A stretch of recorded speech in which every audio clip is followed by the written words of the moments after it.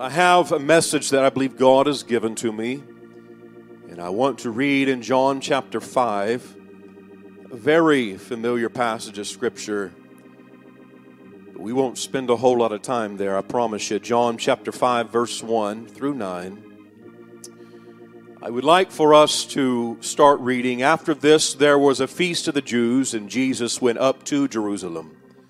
And there is at Jerusalem, by the sheep market, a pool, which is called in the Hebrew tongue Bethsaida, having 5 porches. In these lay a great multitude of impotent folk, of blind and halt, withered, waiting for the moving of the water. For an angel went down at a certain season into the pool and troubled the water, and whosoever then first after the troubling of the water stepped in was made whole of whatsoever disease he had. And a certain man was there, which had an infirmity 38 years. When Jesus saw him lie, and knew that he had been now a long time in that case, he saith unto him, Wilt thou be made whole? The impotent man answered him, Sir, I have no man, when the water is troubled, to put me into the pool. But when I am coming, another steppeth down before me.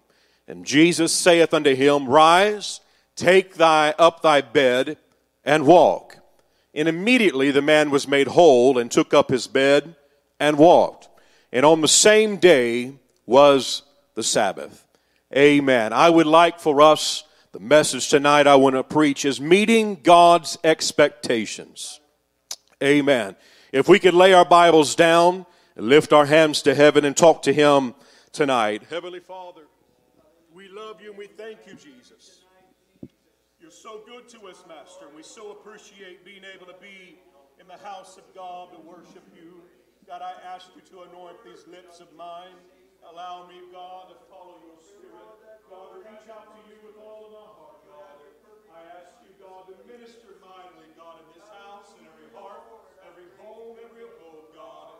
God, I ask You to reach down and touch us today. We love You and we thank You for it, Master. Hallelujah, hallelujah, hallelujah. We love You, Jesus. Amen, amen. You may be seated.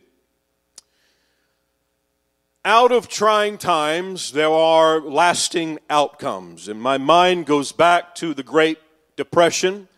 Out of that time came ingenuity and the appreciation for the smaller things in life. We find that possessions were not as disposable as they are today.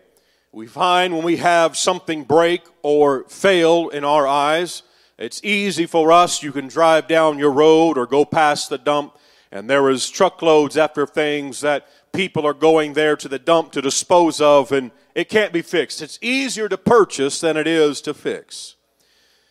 And what we find is working meant working hard and being proud of what you had accomplished. There was some never quit attitudes inside of these people who survived the Great Depression. We find when we look at people who are from the era of World War II, and out of that came a unity of a nation that had their children spread across the globe fighting a cruel war, and parents and family members receiving notifications of sons and daughters, their lives being lost in battle. And there was something that happened within communities because they bound themselves together, knowing that they had nothing. Husbands and sons and daughters were out fighting a cruel war, but we find them binding together, saying, we can go to work, we can do something about it, we can make a difference. And what we have is a generation, and some of them are still around today, and we should appreciate them and honor them. But there are generations that said, we're not going to bow down to something happening on our soil. And they find that there was determination. And Sister Goff and I have had the opportunity to work with some of these folks that are from that era. And we have sat in awe, and we have repeatedly said time and time again, they are some of the most determined people I have ever met in my life. Even in their 90s, they are the most determined people you will ever find. Times past has brought efficiencies that we can trace back to the roots and Thank God for modernizations and washboards becoming washing machines and outhouses, bringing in indoor plumbing and chariots and wagons becoming to automobiles and the modernization of life as we know it. But it can all go back to a time when it didn't have it. Things changed. There was people began to put their heads together and say, we can make a difference, and things began to change. It's from these times that we live in today that I'm not a prophet, but I can throw some things out that you can relate to today that will change in our lifetime. You may have your grandkids ask you, why do you wash your hands all the time? Why do we have so much toilet paper? It may even the comments be, why does going to church mean so much to you?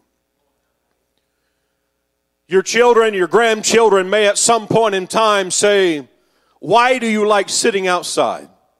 Because some folks in some areas may be able to say, at one point in time, this was illegal. Times change us. We begin to evolve. We as the church begin to evolve. They say that the saying is necessity is the mother of invention. When you look at the saying in different languages, the Bulgarian language says misery teaches. Russian says poor people are crafty. The Danish says the need teaches the naked to spin wool. Spanish says the necessity is the mother of science. German says necessity makes you inventive. Italian says necessity sharpens ingenuity. And the Latin says necessity is the mother of arts. And all through time, there have been influences that have made a mark on people's lives. And it's in those times, changes that they were forced to live through. But out of challenging times, we can read through Scripture where a church was created. A nation was born. A mom and dad ran for their lives, and a Savior was born. Salvation was poured out upon the hungry-hearted. We can look at all of these challenges in life, and some would say it's too difficult. It's not worth the fight. But God has an expectation upon each and every one of us. Many of us deal with challenges in life differently. We process challenges differently. Some rise up and says, the more you press on me, the more I'm going to fight back. And some may fall back and say, it's just too difficult. Some people document these challenges in their life. Songs written in a trial are much more powerful than those that are written trying to reach the top 40 Billboard charts. The words that paint Jesus as their boyfriend and the reference of deity is vague and easily overlooked. You can listen to songs that talk about rips in your jeans and dents in your fenders, and they have no depth to them. And then they begin to reference, and there's praise and worship songs that churches preach and sing today where Jesus is their boyfriend more than he is their Savior. There's not a deep, genuine walk with God that they've allowed them to have God prove himself faithful to them. It's all about what does it sound like and what is the beat and the rhythm. Boyfriends don't go to Calvary and sacrifice themselves on a cross. Only a Savior can. We sang the song Waymaker tonight. Love that song. There's also another song called Waymaker. The lyrics go, Waymaker, calling on you right now because I know that you know how. You're the source of all creation. I'm so glad that you care. You are the Waymaker. I hear nothing about that says, look at the dents in my fenders and the rips in my jeans. It's because I called on a Savior and he heard my cry. I remember years ago, my grandmother at her funeral, they sang a song that she wrote. One of the verses says, a small object there I set. It gives me consolation yet. I know that God within the trial has rescued me. And if this trial I shall face, I know he will give me grace. And then in the midst of muddy waters, rescue me. And the chorus says, reach me, Lord, with your hand. Lift me up. I know you can. You can rescue me from the swirling muddy waters that want to take my soul. There is something that is a testimony when a saint of God can say, he's a keeper, he's a waymaker, he's a healer. God knows everything we need tonight, saints of God. His expectation is we make it through. Whether you believe in God or not, there are expectations for your life and how you live. In 1 Thessalonians chapter 5, in verse 18, it says, in everything give thanks, for this is the will of God in Christ Jesus concerning you. This verse of scripture is more than as parents we hand a child something and they don't say thank you. This is more than a family member or a friend hand them a gift and they don't say thank you. He's saying, in everything give thanks, for this is the will of God. This is something we must do. This is something we must live by. We have to have thanks in our life. There are expectations from God that we're thankful. There are people today that are realizing just how boring their life is.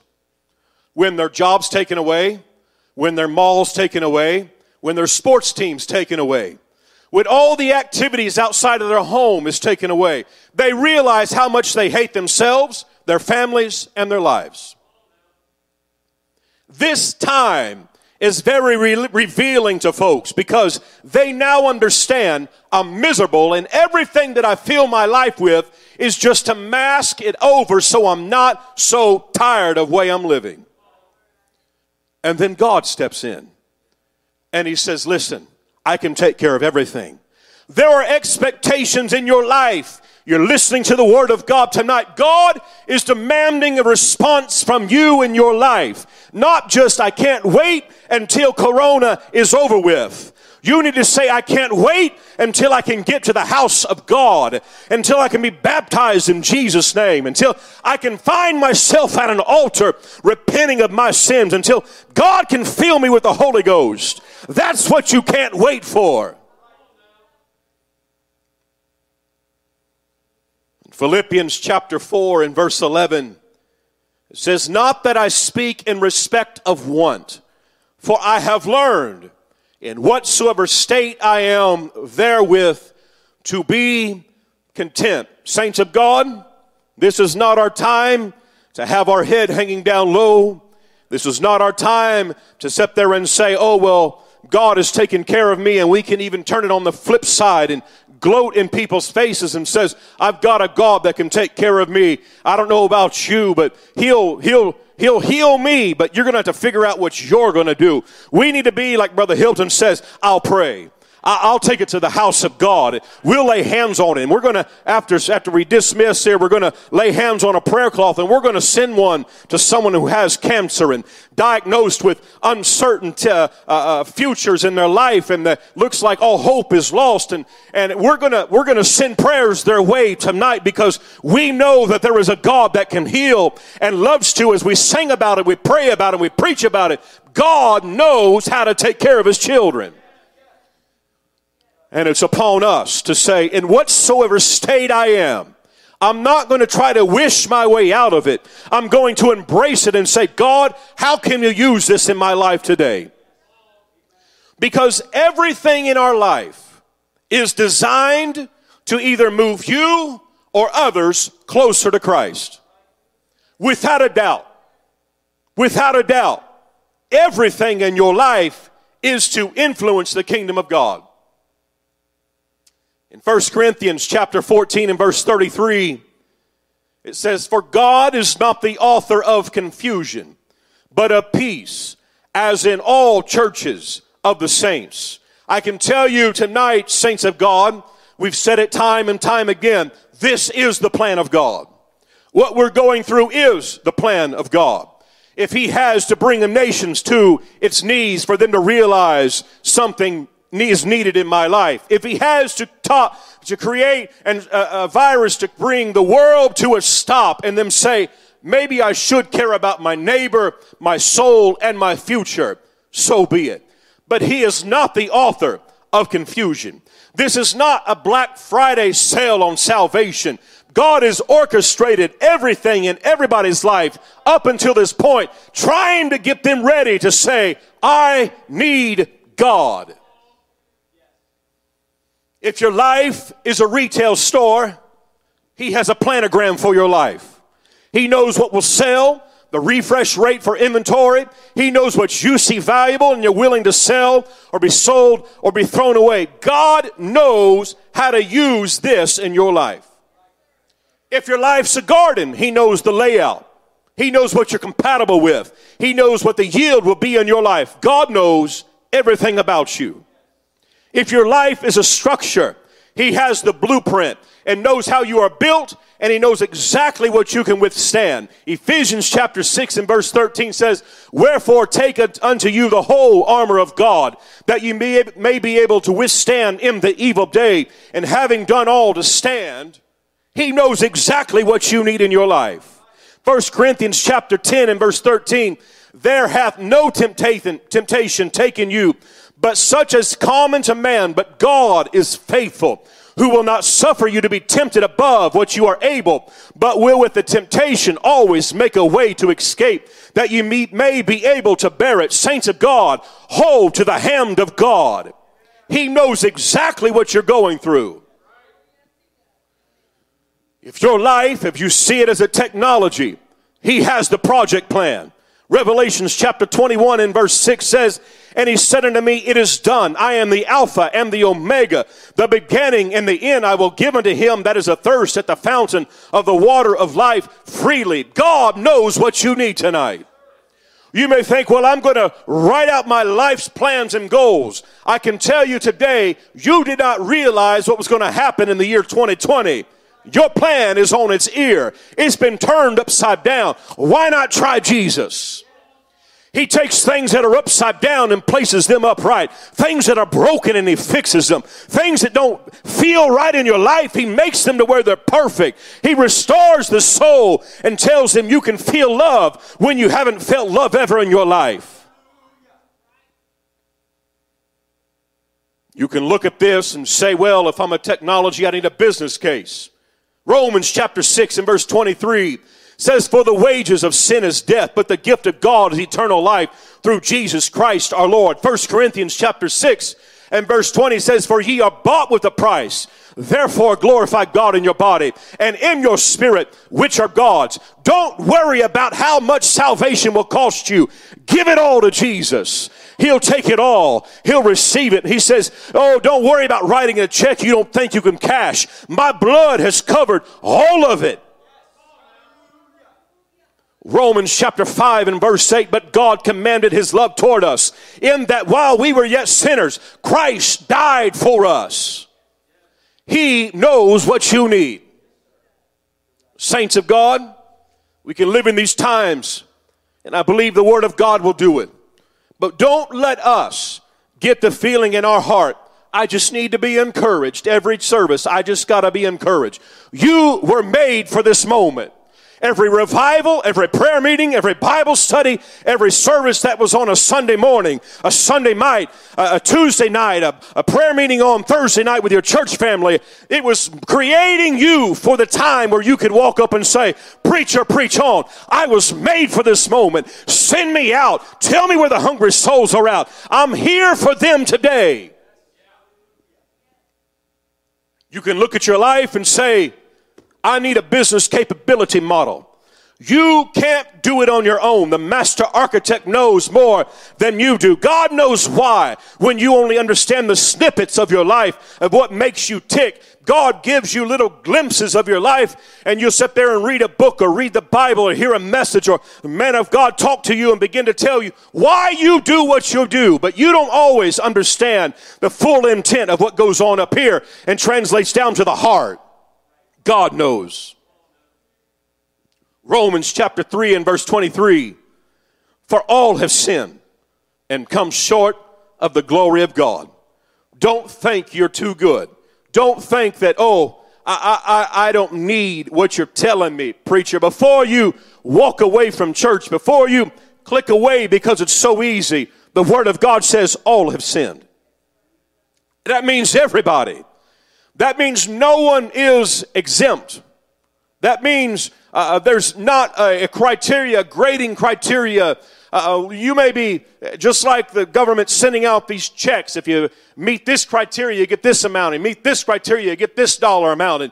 And some are going to get it and some don't. The Bible says, whosoever will, let them come. Because why? For all have sinned. You can say, oh, well, I don't know about this church. I'm very visual. I need a plan.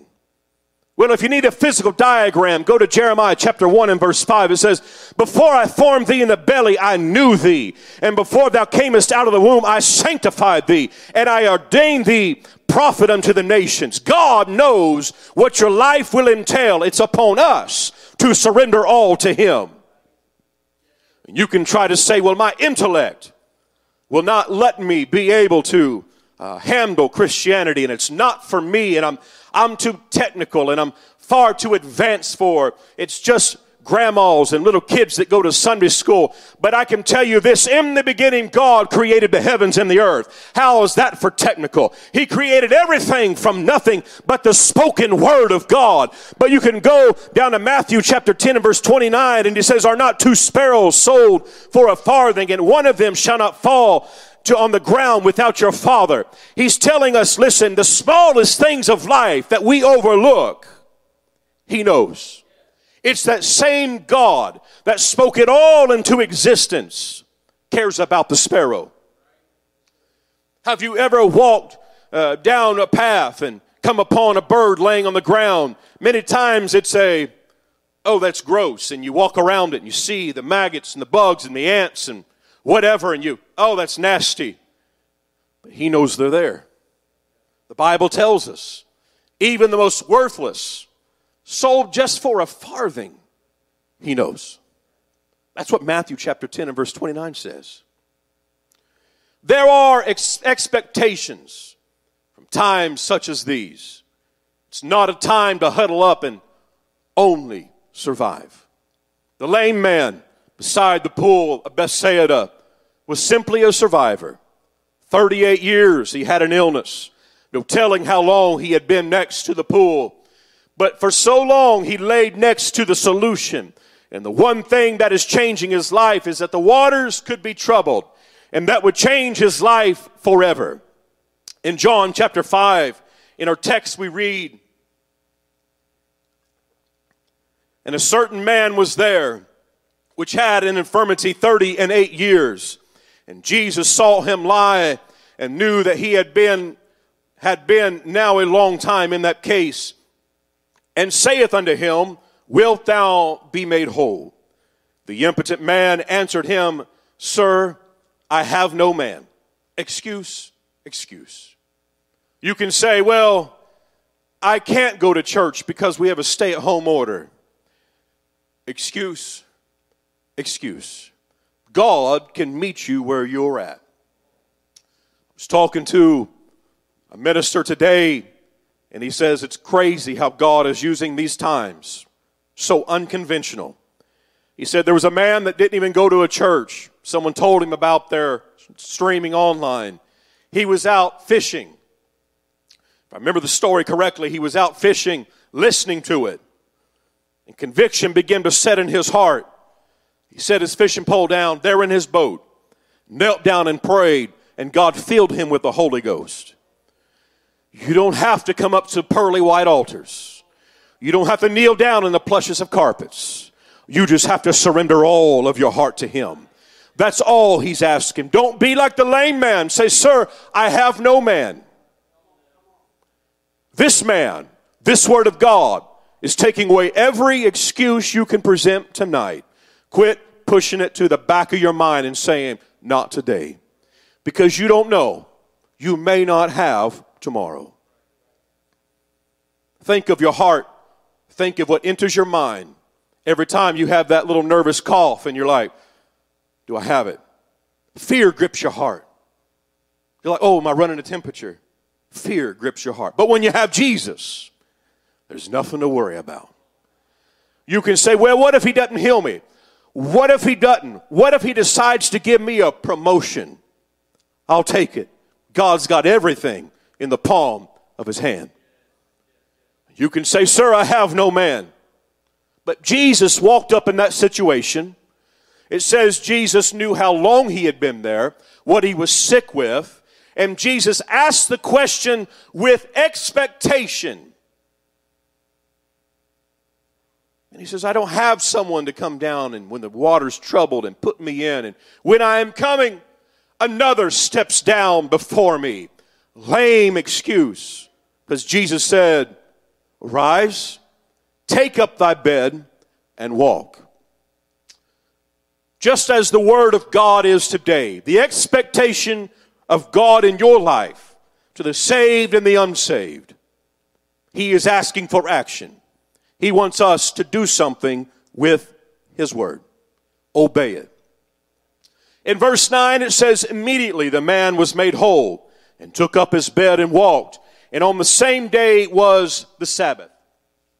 And when he had asked, he even had to go a story along with it. We see the lame man. He had his little cue card, his little card that he had written down. Okay, when someone asks why I'm laying here in this condition, I'm supposed to say, I have no man. He was prepared for that moment. It doesn't say he wondered within himself or he pondered the words of Jesus. It says he responded and says, I have no man. You can look at the church today and say, it's not perfect. The church will never be perfect for you. You may not have someone to come there and drag you out of your recliner or your couch and say, put some church clothes on or put some clothes on and clean yourself up and let's go to church. But you may be hearing the voice of this preacher and it's doing that very same thing. Find you the house of God. Find you a place where truth is being preached. Find you a place where the plan of salvation is preached to you squarely and so you know exactly what it is to be saved. Don't sit there and say, this will all be over with eventually. I'm not trying to get you afraid or let fear enter you and provoke you to come to church. I'm telling you, life is real and you better respect it because it's not always guaranteed. You can't expect it to be there tomorrow or the next day. God has given everybody an opportunity. His expectation is we're thankful. His expectation is that we respond to him when we say, God, whatever's going on in my life, I need you to fix it. And when he puts a message like this in your heart, you must respond. The blood of Jesus that was shed on Calvary has expectations. Why hold on to things that burden you down when the blood that purchased your freedom is ready to flow over your sinful life and wash it all away? That is what you need. You need the blood of Jesus. The expectation from God in your situation is that you find a Savior. There are people today that will not make a purchase online without reading the product reviews. And regardless of how inexpensive the item is, if there is a 4.5-star review out of thousands of people, it's a guaranteed purchase. It's a shame that people will spend more time researching a $5 purchase and never consider the condition of their soul. They won't even weigh it. They'll try to numb it. They'll try to push it away. But God is trying to help you make a decision tonight. And this preacher is trying to point you to a guaranteed 5-star decision for your life. Choose Jesus Christ. Proverbs chapter 3 and verse 5 says, trust in the Lord with all thine heart and lean not unto thine own understanding. You may think I'm too smart for those dumb Christians. You are probably right. You're smarter than I am. But you're not smarter. You're not greater. You're not more efficient. You can't heal people like God can. You can't wash away sins. And you can say, well, I feel pretty good about my life of what I've accomplished. Do you still have sin in your life? Because Jesus Christ wants to take that away. Acts chapter 4 and verse 12. Neither is there salvation in any other. For there is none other name under heaven given among men whereby we must be saved. There are people today that try to save themselves with their own intellect and say, well, why should I believe the Bible? They're just a bunch of bigots, and they want to throw labels at Christianity. Why don't you try it before you knock it? Why don't you try laying down at night and sleeping with peace in your mind and your heart? Why don't you try getting up in the morning and have joy in your heart because you talk to the Creator of the universe? Why don't you try living with sin, being washed away by the waters of salvation, being baptized in Jesus' name? Why don't you try it before you knock it? The expectation of God is that you know Him. In closing, if you've never heard about repentance, baptism in Jesus' name, I'm going to tell you where it was first talked about in the book of Acts. In Acts chapter 2, it says in verse 37, Now when they heard this, they were pricked in their heart, and said unto Peter and to the rest of the apostles, Men and brethren, what shall we do? And then Peter said unto them, Repent and be baptized every one of you in the name of Jesus Christ for the remission of your sins. And ye shall receive the gift of the Holy Ghost. For this promise is unto you and to your children, and to all that are afar off, even as many as the Lord our God shall call. When they had the response to the question of what shall we do, Peter's first command was, repent. If you're wondering, how can I get out of this hellhole that I'm living in? How can I get out of this mire of sin? How can I get out of this grip of fear that's in my life? Repent and be baptized, every one of you, in the name of Jesus Christ for the remission of your sins. That's not just a recommendation, it's a promise. Acts chapter 3 and verse 19 says, Repent ye therefore and be converted, that your sins may be blotted out, when the times of refreshing shall come from the presence of the Lord. Here we find the apostles make it clear that the only way you can get your sins blotted out is to find repentance in Jesus' name. Stop giving excuses. I have no man to take me to the water. I'm here to tell you through the Word of God that He's promised. His expectation is, if you'll find an altar, you know where that altar is? Kneeling down where you're at and praying, asking God to forgive you of your sins. Not some generic, charismatic prayer that's all the words you say, God, forgive me, I'm a sinner. What now? You need to mean it. You need to say, God, deep within my heart, wash me and make me clean and pure. I need a Savior in my life. More than anything in my life, I need Jesus Christ. You're not going to be able to finish this on your own. You're going to have to get baptized. You're not going to be able to baptize yourself. You're going to need a man of God in your life. You're going to need somebody to put their hands on you and pray in the name of Jesus Christ and baptize you in the only saving name of Jesus Christ. God can then fill you with the baptism of the Holy Ghost. It's not a little book you crack open and say, repeat these words. But it's the infilling of the Holy Ghost. It's the Spirit that no one else can hand out but God Himself. Take this time and talk to the Savior. You know you've been wanting to, and you've been pushing it off service after service after service, trying to find something that would change your life. Try Jesus. Church, can we lift our hands and talk to Him today? We love you, Master. Oh, Holy Savior, find someone's heart tonight, tender and ready for you. Reach down and move deep within their heart. We love you, Jesus. We love you, Jesus. We thank you, God, for your hand, the hand that saves, God. Wash us and make us whole again. That's it. Talk to Him. He can reach down where you're at. Don't be ashamed of kneeling down in your living room. God's there to meet with you tonight. Let Him touch you and change you. Oh, yes it is. He's the way maker in your life tonight.